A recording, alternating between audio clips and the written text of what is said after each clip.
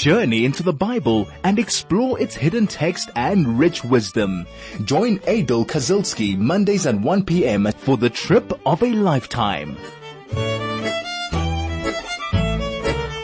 Shalom, shalom, and welcome in this really chaotic day. It's freezing cold outside. We are battling corona, and now we are battling all sorts of unruly tensions. Quite a frightening place to be in. But as always, we need to be like Noah. Noah from the ark, from the time of the Mabul, from the flood, where God said, go into the ark and make yourself safe in there. And Hasidic teachings teach us that when the world is being flooded and it is chaotic, the best thing that a Jewish person can do is create an ark, and that is an ark of learning, of surrounding oneself with the teachings of Torah and the teachings of God, connecting ourselves to God during this chaotic time, and that will allow us to ride the waters of tribulation. So I hope that everybody is staying safe, staying inside. You have more than one reason now to stay inside, and you have no other reason but to listen to me, Aidel Kazilsky, and 101.9 Chai FM, where we can spend the next 45 minutes learning Torah, for Torah brings peace to the world. As always, we are in the midst of Parashas Vayetze. We are following the life of our forefather, Yaakov, and we have spent the last couple of weeks, or last couple of sessions, I think, maybe not weeks, maybe 2 or 3 sessions, describing how the children of Israel actually came to be.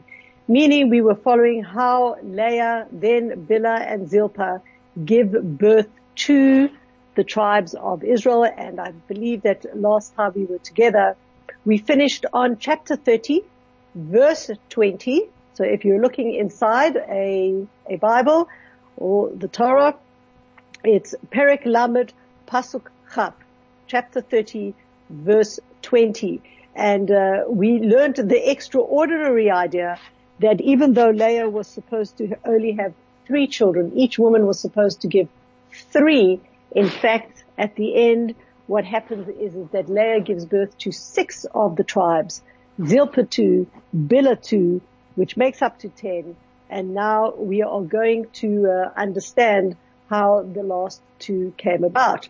But before we do that, we are just going to look into verse 21 and learn something very, very interesting. And that is the verse that reads, Va'achar yalda bat, and after that she gave birth to a girl, Vatikra et shema Dina, and she called her name Dina. This is of course talking about Leah. In the previous verse, we learned that Leah gave birth to a 6th son. His name was Zevulun, and there we've got the exact words that the Torah always uses. Vatahar vateled. She fell pregnant and she gave birth. And this is how all of them are. Vatahar vateled. Except for when Zilpah gives birth to her first son. If you remember, it just says vateled Zilpah, that she didn't fall pregnant, and we spoke there that she was in fact very young and nobody knew that she was pregnant. But other than that, there is a consistency in using the 2 words vatahar, and she fell pregnant, vateled, and she gave birth. Interestingly, when it now comes to to the daughter that is born by Leah, it says va'achar yalda bat, vatikra et shema Dina, and afterwards she gave birth to a daughter, and her name was Dina. So the rabbis straight away pick up on that and say, how come there was no tahar, no falling pregnant, but Taled, and she gave birth? And the consensus here is that in fact Dina was a twin to Zevulun. So meaning Batahar, Bataled, she fell pregnant and gave birth. She fell pregnant to Zvulun, and Zvulun had a twin. So what happened was Zvulun was born, and right after, immediately afterwards, as Zvulun came into this world, they realized there was a twin, and out came Dina. So that's why there was no mentioning again that she in fact had had become pregnant again. Now, one of the interesting ideas over here, and this is a general rule that is applied in Torah, is that if, in fact, Dinah was a twin, or even if Dinah wasn't a twin and there was, in fact, a seventh pregnancy, either which way, it would mean now that she would have diminished, Leah would have diminished the ability for Rachel to have at least as many children as the hand servants, as the maid servants, as Zilpah and Bilhah.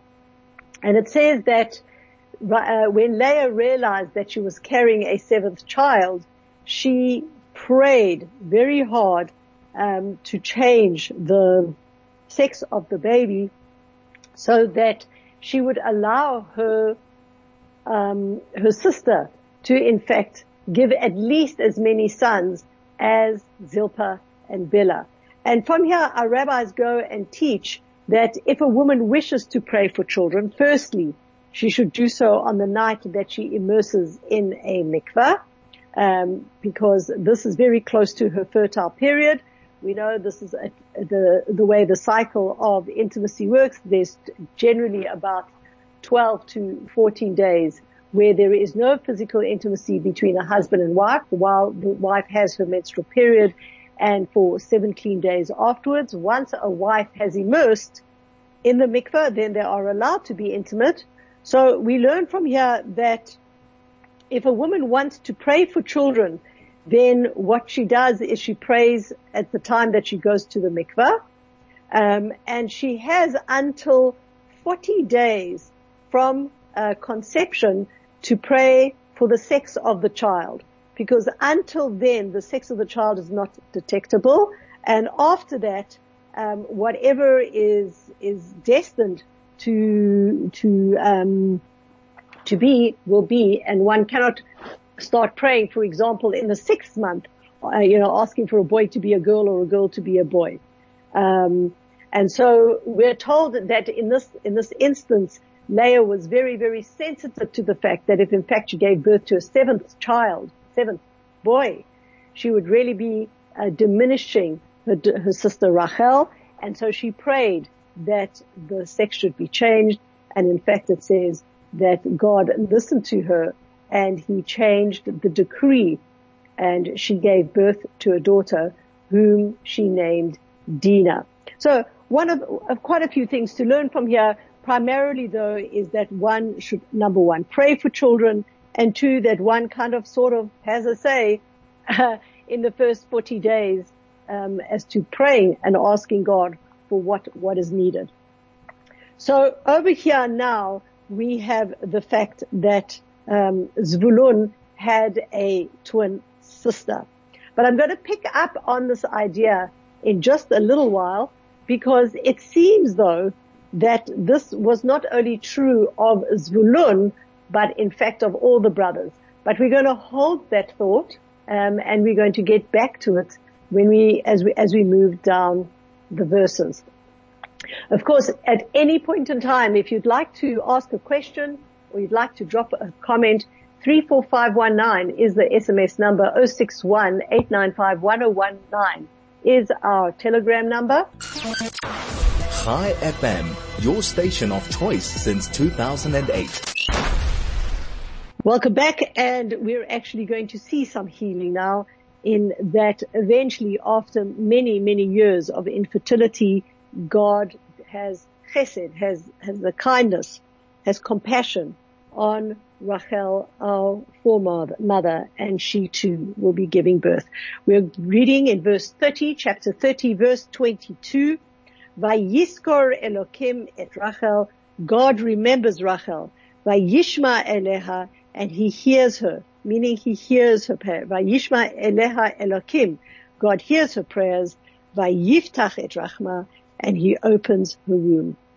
And we're told in the Midrash that this actually happened on the Rosh Hashanah of 1563 BCE.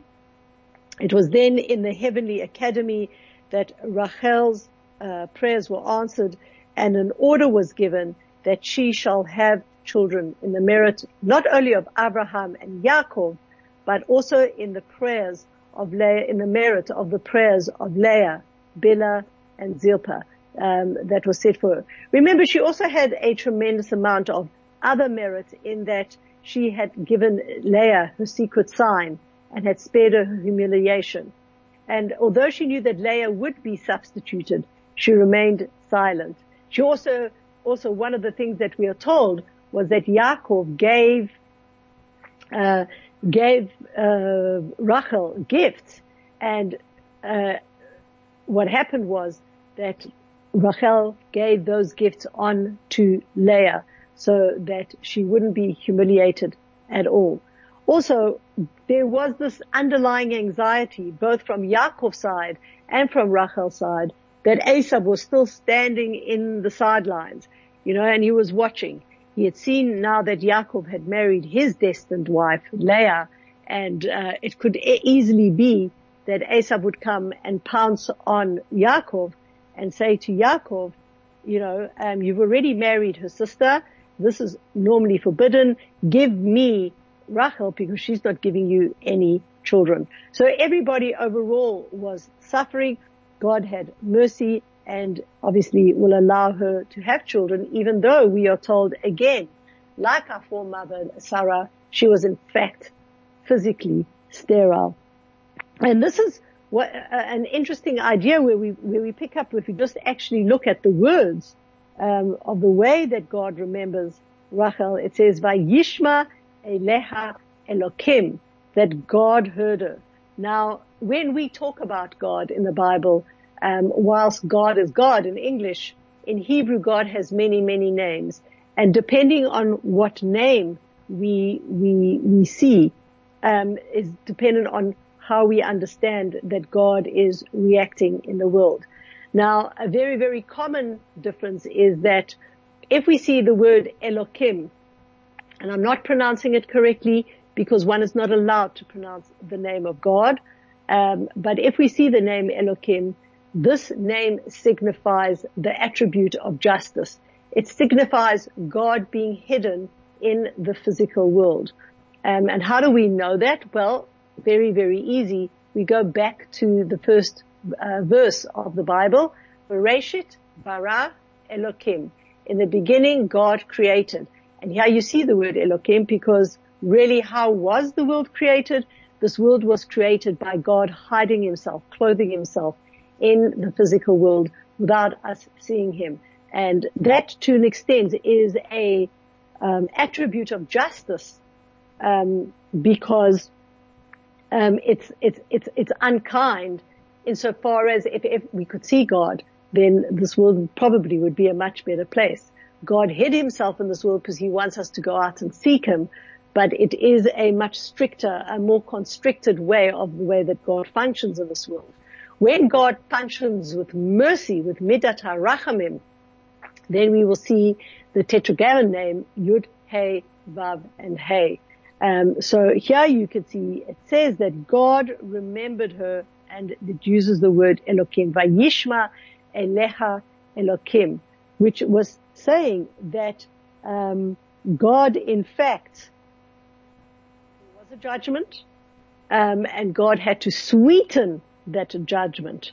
Okay, and how was it sweetened? It was sweetened through the prayers of Rachel, of all her sisters and the handmaidens and Yaakov, and that is the way she landed up falling pregnant. Well, here's the exciting part. Vatahar vateled, she falls pregnant, and she gives birth Ben to a son, Vatomer, and she says, Asaf Elokim et herpati, that God has gathered in my humiliation. Vatikra et shmo Yosef, she calls him Joseph, Lamor, saying, Yosef Hashem li ben aher, that God has added on for me another son.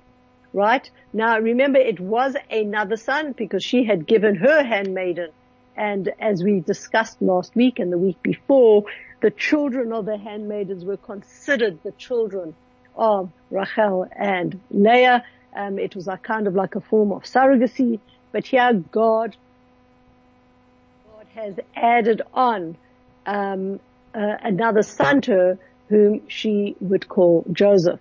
We've also spoken a lot about the fact that she didn't all the mothers didn't name their children just Stam because they liked the name or because it was pertinent at the time, but it was also, they were also named because of their prophetic vision that they saw, and this is the case here as well.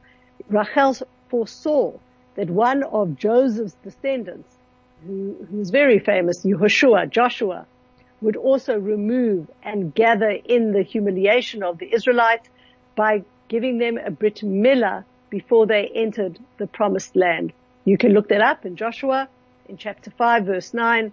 And so this is also alluded into the name of Joseph.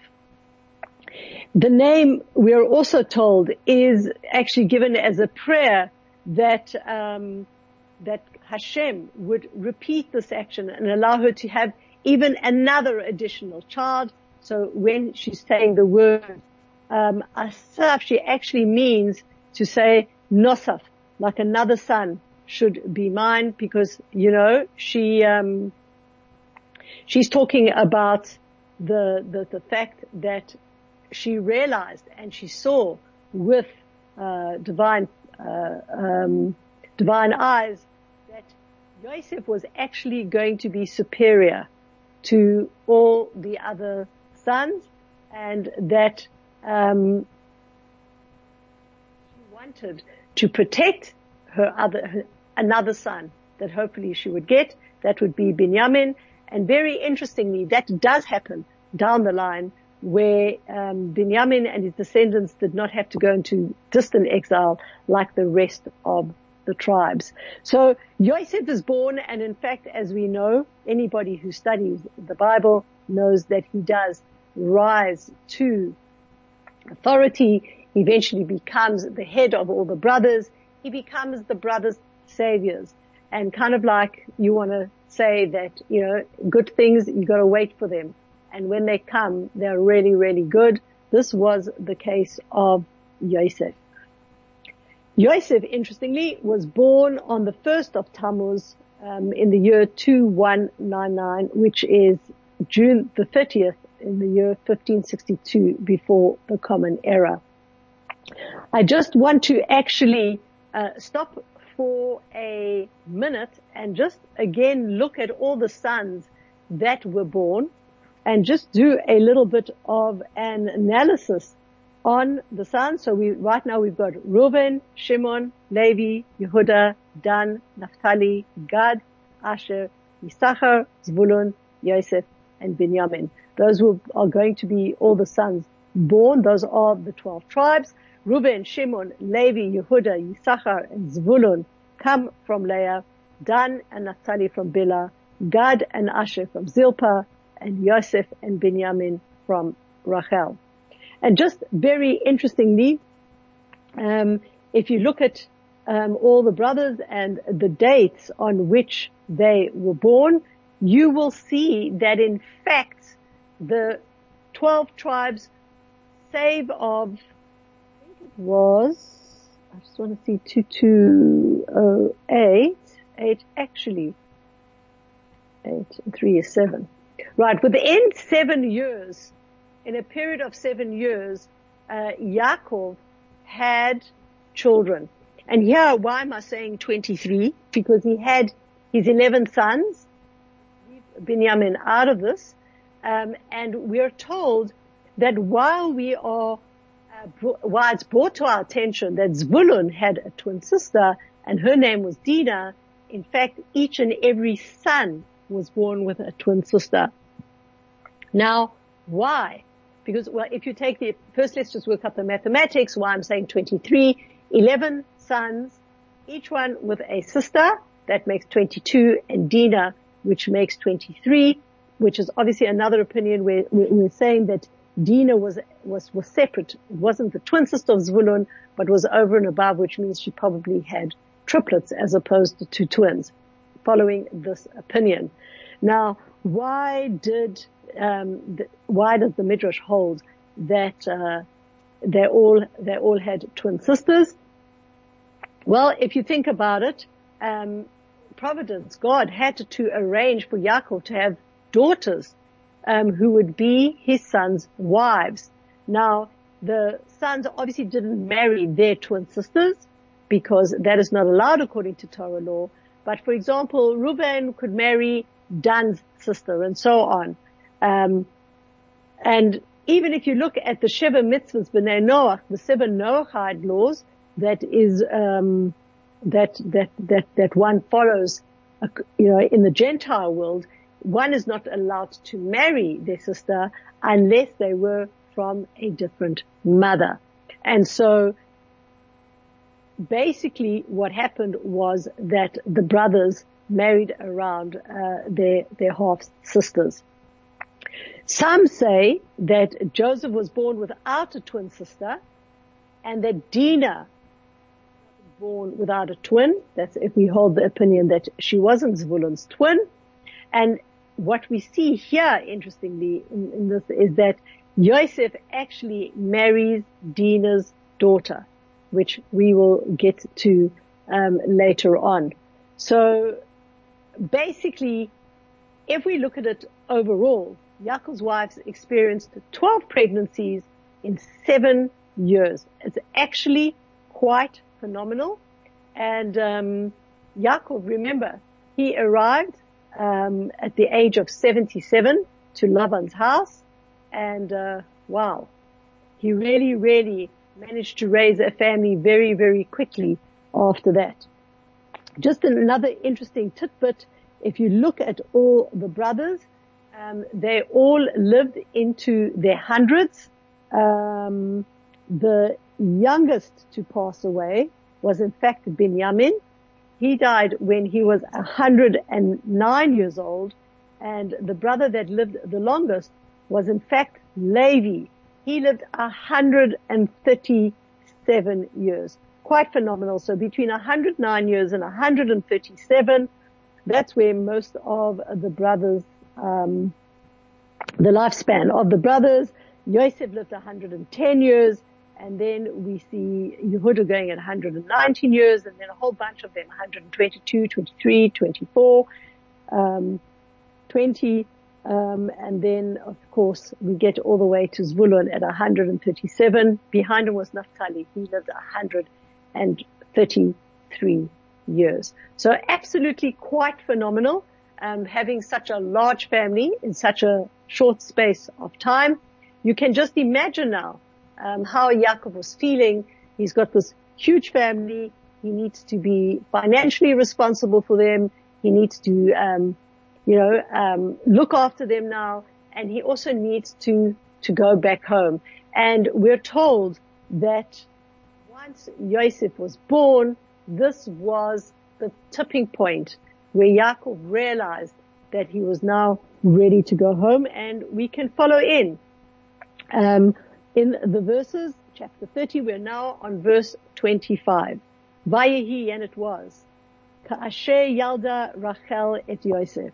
When Rachel had given birth to Yosef, Vayomer Yaakov el Lavan, Yaakov says to Lavan, Shalcheni va'elcha el mekoimi la'artzi. Grant me leave, meaning I need to go. I wish to go back to my land, to my native region.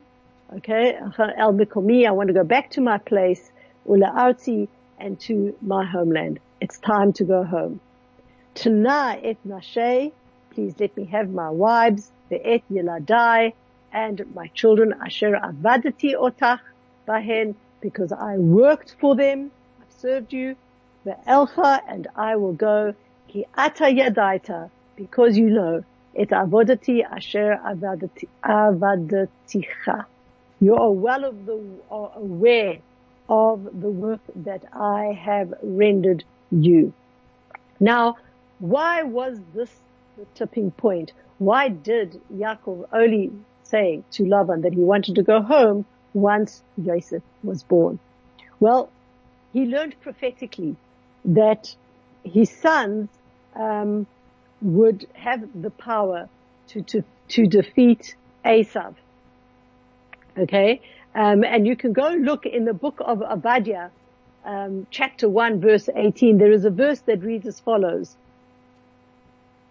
The house of Yaakov, fire, and the house of Yaakov shall be fire, and the house of Joseph shall be a jet of flame, while the house of Esau shall be straw.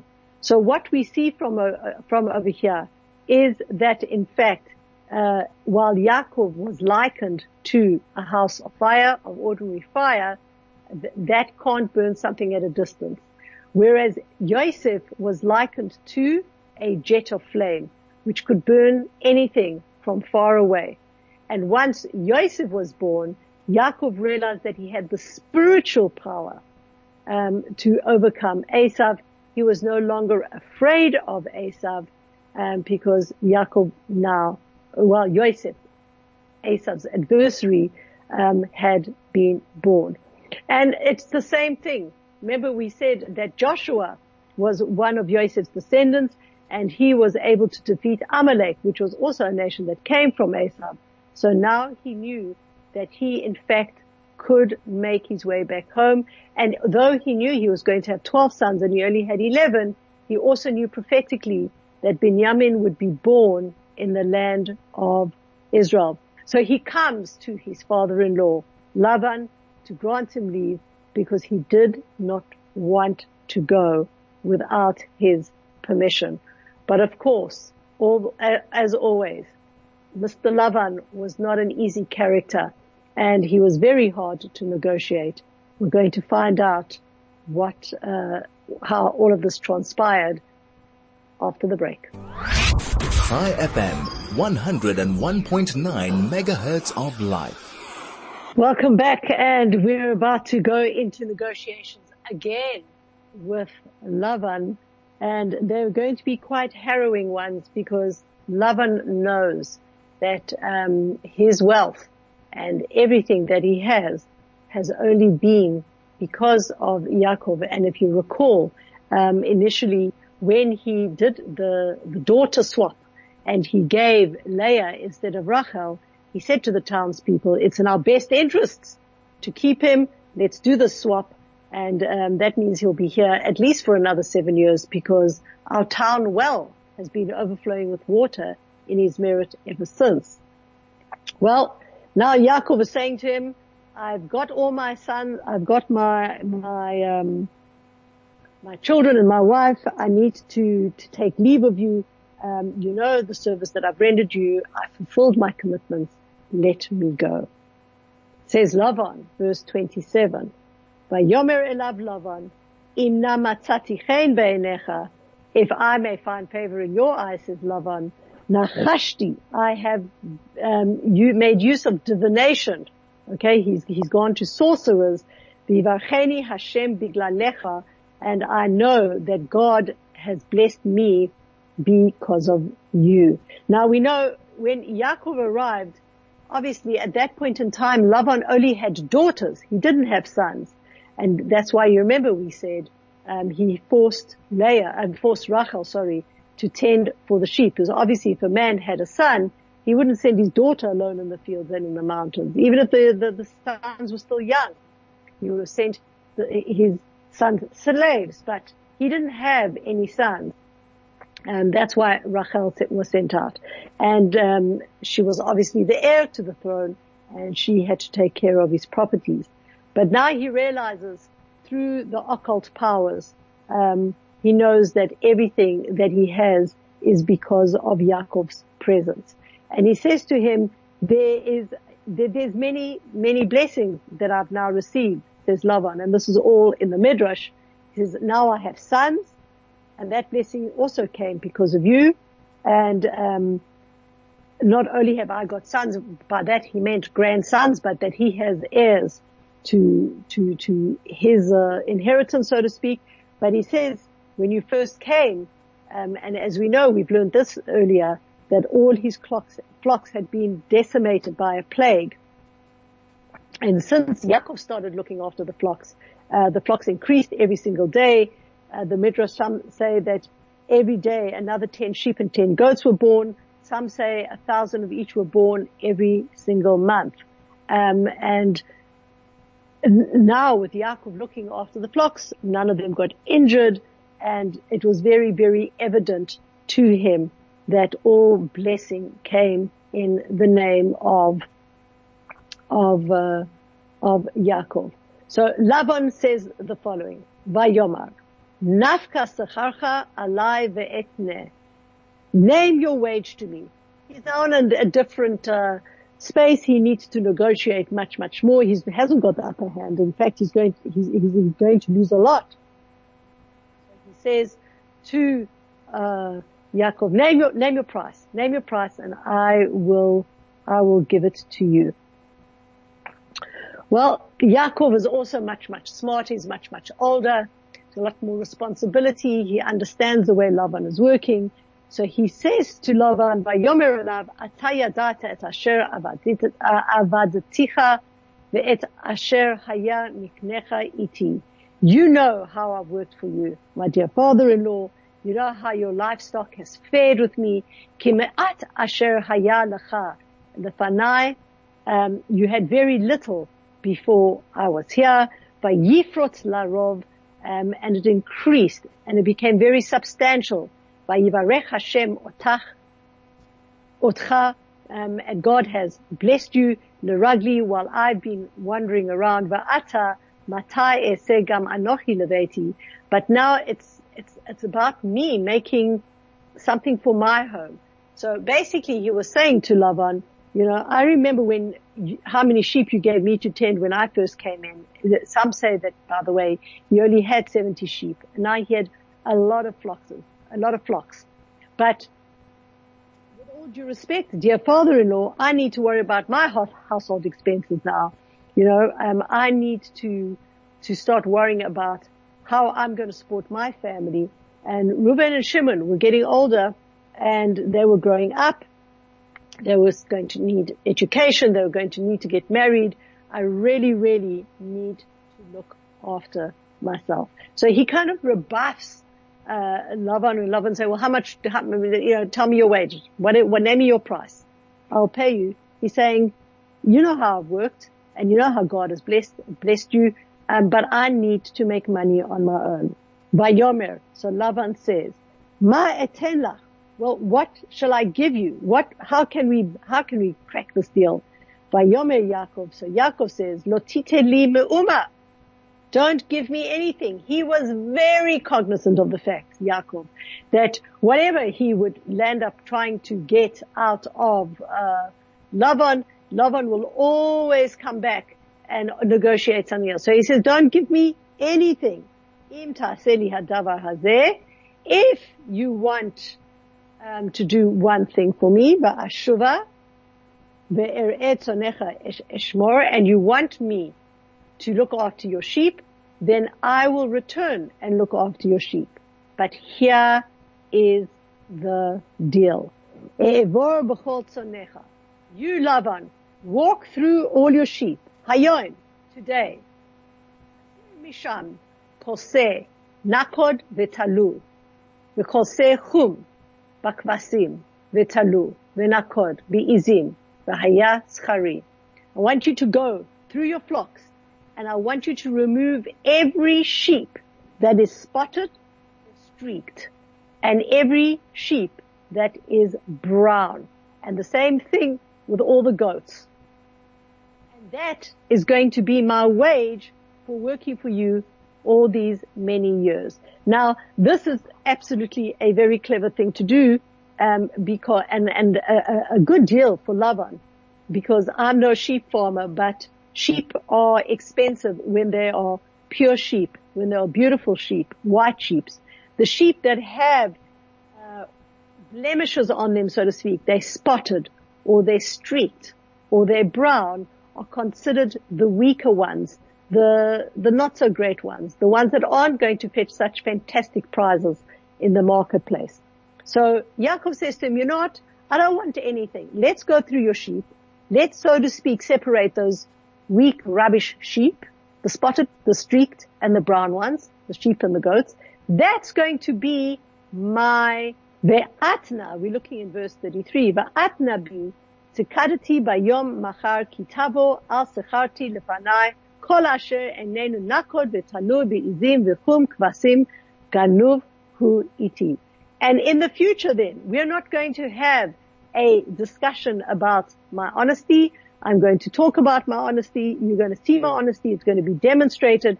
My wages will pass in front of you, he says, meaning any goat that's not spotted or streaked or any sheep that is not brown will be considered as stolen as if it is in my possession. Okay, so basically he went and said, we've got it very, very clear that whatever will come out spotted and streaked and brown will be mine. Whatever it is that is different will be yours. And now you will know that that I have served you honestly. Would you agree to such a deal? Let me know on 34519 061-895-1019. This is ChaiFM.com. Chai FM, 101.9 megahertz of life. With a couple of minutes left, let's see. Does Lavan agree to this? Vayomer Lavan, this is verse 34. Vayomer Lavan, hein lo yikbarecha. Agreed. Your words come true. He thought he was getting the most unbelievable deal of the century because genetically, statistically, spotted, speckled, and brown goats don't grow as well as really healthy ones, and they don't fetch too much in the marketplace. And so he agrees, because what will a few unusual sheep like do for Yaakov? ויתר ביום ההוא את התיישים ואת הקודים והתלויים ואת כל העיזים הנקודות והתלויות כל אשר לבן בוי וכל חום כבשים וייתן ביד בניו. That day, straight away, Lavan went and segregated the ringed and the streaked goats, all the spotted and streaked she-goats, everyone with a trace of white and every sheep with brown markings, and he gave them to his sons. So he was very, very careful to remove all the fat, healthy animals. And obviously his intention was to leave Yaakov with as little as possible. And to add to this entire thing in a finality, Vayasim derech shloshet yamim beino ubein Yaakov, he places a 3-day journey between himself and Yaakov. Ve'Yaakov ro'eh et son Lavan hanotarot, and he leaves. So he sends the sheep that are weak away a 3-day distance, and Yaakov remains tending to Lavan's remaining sheep. So he didn't even want to entertain that, that they would get muddled up. And the Midrash actually says that Lavan changed his mind 10 times in finalizing an agreement. Some say that he went even 100 times, and every time they came to agreement, Lavan changed his mind. But eventually this is where he decided to draw the line. He had them far away from the rest of his sheep. He was confident that he had got the deal of the century. Well, you're going to have to wait till next week to see, did he get the deal of the century? And it's actually quite a fascinating idea that we are going to discuss in the coming week. So until then, I wish you well. I wish you to be safe, and that hopefully things will, please God, calm down somewhat. We are in the 9 days. It's the best time just to sit low, and hopefully we will see all this negativity, all this that we are seeing with our eyes, transform into goodness and the rebuilding of the Beit HaMikdash. Until then, stay safe, stay sane.